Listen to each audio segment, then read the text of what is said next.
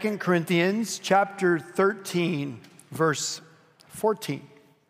The grace of the Lord Jesus Christ and the love of God and the fellowship of the Holy Spirit be with you all.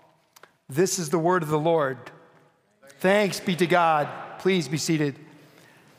Father, as we come to your holy word and spend time reflecting upon these incredible statements, this benediction, we ask that you would fill us with your Holy Spirit, that we would know your presence, that our thoughts would not be our own, but they would be from you. We ask this in Jesus' name. Amen. It sounded like a benediction, and it was only one sentence. And it is a benediction, one that we use regularly. This summer, we're going to be looking at benedictions, doxologies, and prayers. Why? Within each of these statements that we often use at the end of a service, there is so much truth. So after every worship service, one of our pastors from this position calls the congregation to lift their eyes towards heaven and give them a benediction. But what is a benediction? And what is the difference between a benediction and a doxology? And what is the difference between a benediction, a doxology, and a prayer? And there is a difference. In fact, many times when a benediction is written, it's actually not a benediction.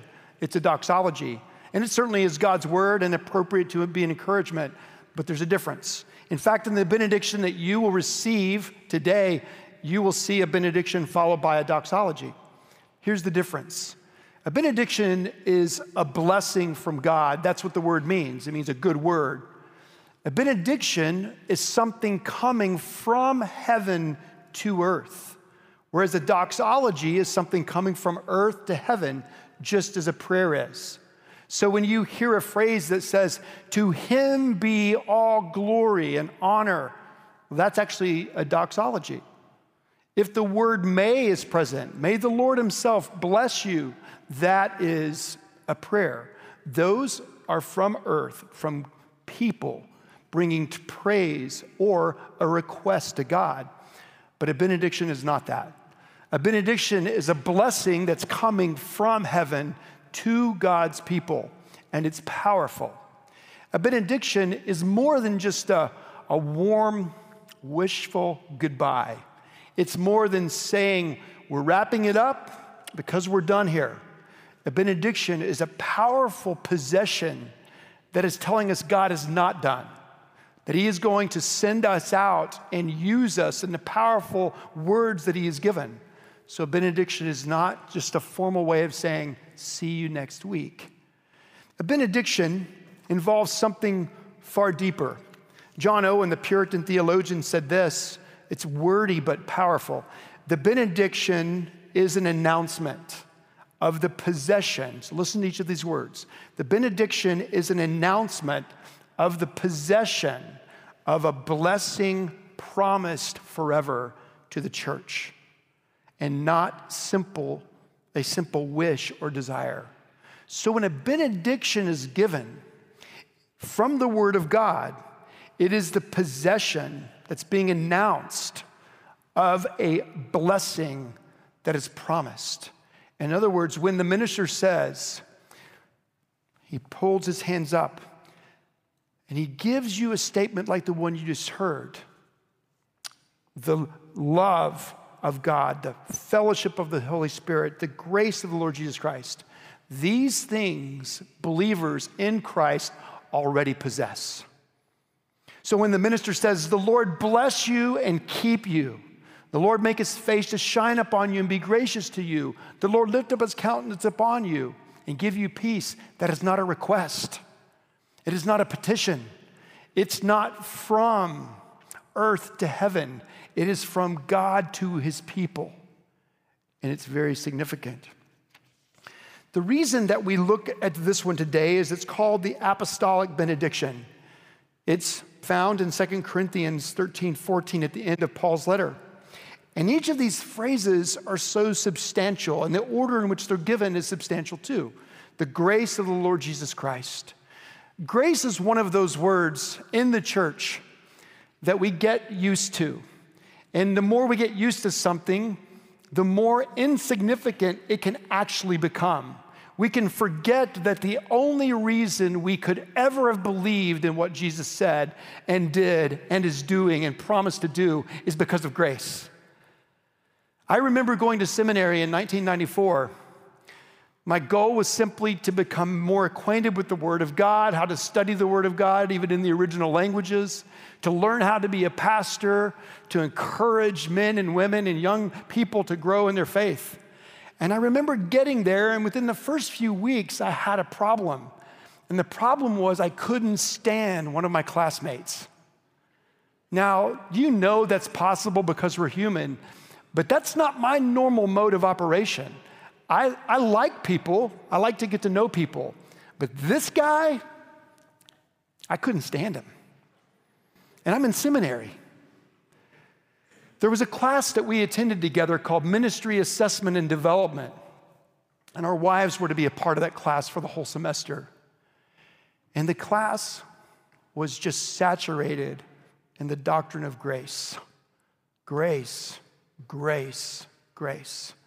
Without grace, you wouldn't know the Lord. Without grace, you couldn't be called to ministry. Without grace, and it just kept going. Dr. Phil Douglas was our professor, and the things that we were reading were so deep in grace. And so here's my conflict. This guy says to a group of us in the middle of a break between the classes, grace, enough of grace. I didn't come here to learn grace. I came here to learn the Word of God. I'm tired of grace. Now, when I said that in the last service, there was a lady sitting right here, and she goes, oh! That was appropriate. You were almost doing that. You just had your mouth open with no noise coming out. That's how I felt. And I didn't like him because of it. In fact, I went so far to say he shouldn't be here. Who can say that? Who can say that grace isn't deep? Well, we could. We could forget so easily that God gave you grace to wake up today, that God gave you grace to love as He's called you to love, that God gave you grace to think right about His Word. But the longer we live in that grace, the more we grow. It's easy to forget. But by the grace of God go I. And so that's why God brought Christina into my life. Because I would lament after that class about how much I was struggling to like this guy. Now, to give you some encouragement, of all the people I graduated with, he's my closest friend. I spent 5 days with him on my sabbatical because I trust him so much to speak truth into my life. Well, how could that happen? I think it's because of Christina, my wife. She finally said, enough. He's not the only one that doesn't get grace. You're not showing grace to him. You're not showing grace to him. I see you up there. What do you mean? I get grace. You know, the truth was, grace hadn't gone that deep to my heart either. And I had to confess that sin. And what David said is so true. I was weak, and so was he. Grace, grace, grace. We can never forget it. It's because of the grace of Jesus Christ that we could ever understand the love of the Father. If not for the grace of Jesus Christ, we could never enter into the fellowship of the Holy Spirit. But we have to understand what grace means. And we can't forget it. And we've got to continue to rehearse what it means, or we will forget it. Jerry Bridges, who wrote a book called Pursuit of Holiness, which was the first Christian book I ever read. I was around 16. Later wrote a book called Transforming Grace and then Disciplines of Grace. And in both of those books, he said his book, Pursuit of Holiness, didn't have enough grace. And he's right. He was right. He's no longer alive. He's with Jesus. But he spoke of grace this way. He said, growing up in East Texas, we lived near the railroad tracks. And it wasn't uncommon for a hobo, a homeless person, that's what we called them back then, to come to our house and knock on the door. And my mother, seeing the condition of this individual, would make them a meal they didn't deserve, pack it up, and give it to them. And off they would go. Time and time again, I watched her do that. And he said, and it was so gracious. But that's not grace. It's part of grace. The individual received something he didn't deserve. Then he adds a fictional element to the story by saying this. Imagine if the man knocked on the door, and my mom goes to the door like she usually did. And when she sees the man that's there, she realizes and recognizes that he's the one who just robbed us, who broke into our house and stole my jewelry, stole the things that I possessed. And in seeing his face, she does the same thing she had always done. She goes and makes a meal and brings it to him instead of calling the police, which is what he deserved. That is a more clear picture of grace. It's not us just getting something we didn't deserve. It's us, all of us, also not getting something we did deserve, and that's the wrath of God.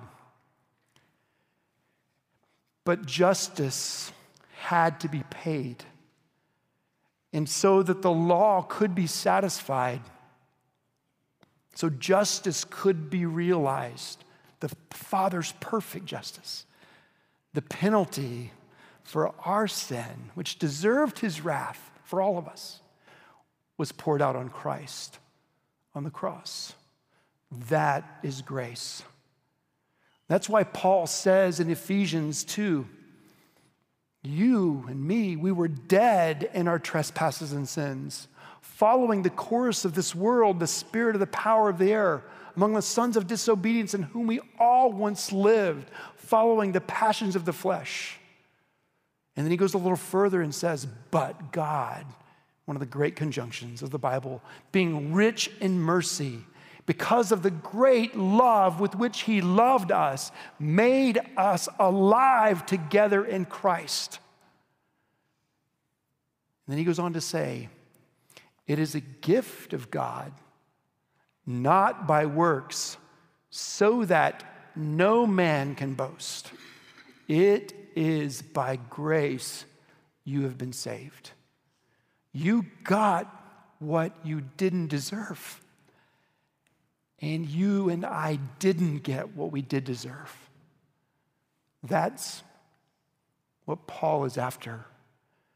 And at the end of this letter to the Corinthians, he says, the grace of the Lord Jesus Christ, the love of God, and the fellowship of the Holy Spirit be with you all. Without the grace of Jesus Christ, you could never see this love of God. And what is the love of God? For God so loved the world that he gave his only Son, that whoever would believe in him not perish but have everlasting life. If you are in Christ, it's because of his grace, which caused your dead heart spiritually to beat for him. And as the Holy Spirit did the illumination work of showing you irresistible grace, the irresistible grace of Jesus Christ, you said, I believe. And in saying, I believe, you began to taste something of the love of God, which you have heard about today, we've sung about today. God's word describes his love this way.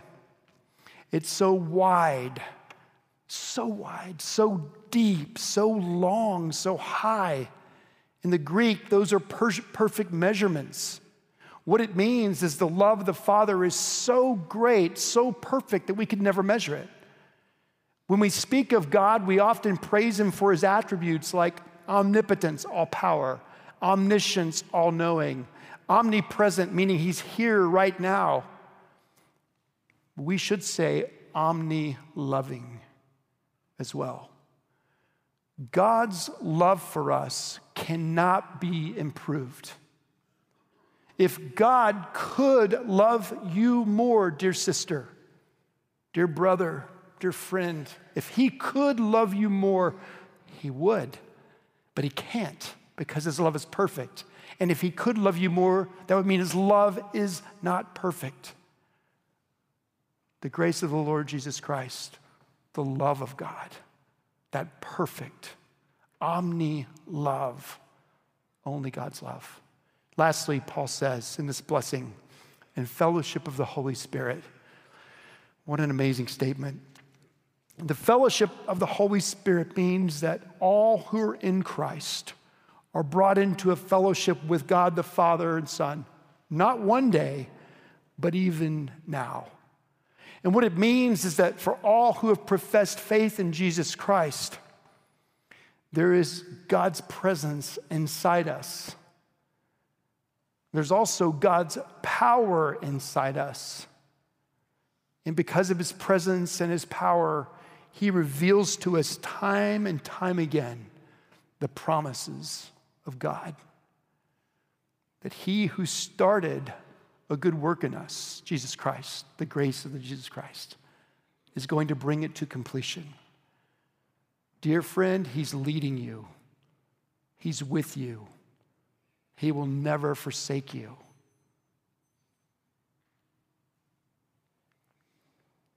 The fellowship of the Holy Spirit means he's present. He's powerful. He promises not only to lead us and be with us and never forsake us, but he also promises to give us an inheritance that's beyond anything that you and I can even ask or imagine. An inheritance that the Holy Spirit is keeping for all who are in Christ. Is that you? If it is you, then never forget. It's because of the grace of the Lord Jesus that you could hear the love of God, and the grace of the Lord Jesus that you could enter into this fellowship.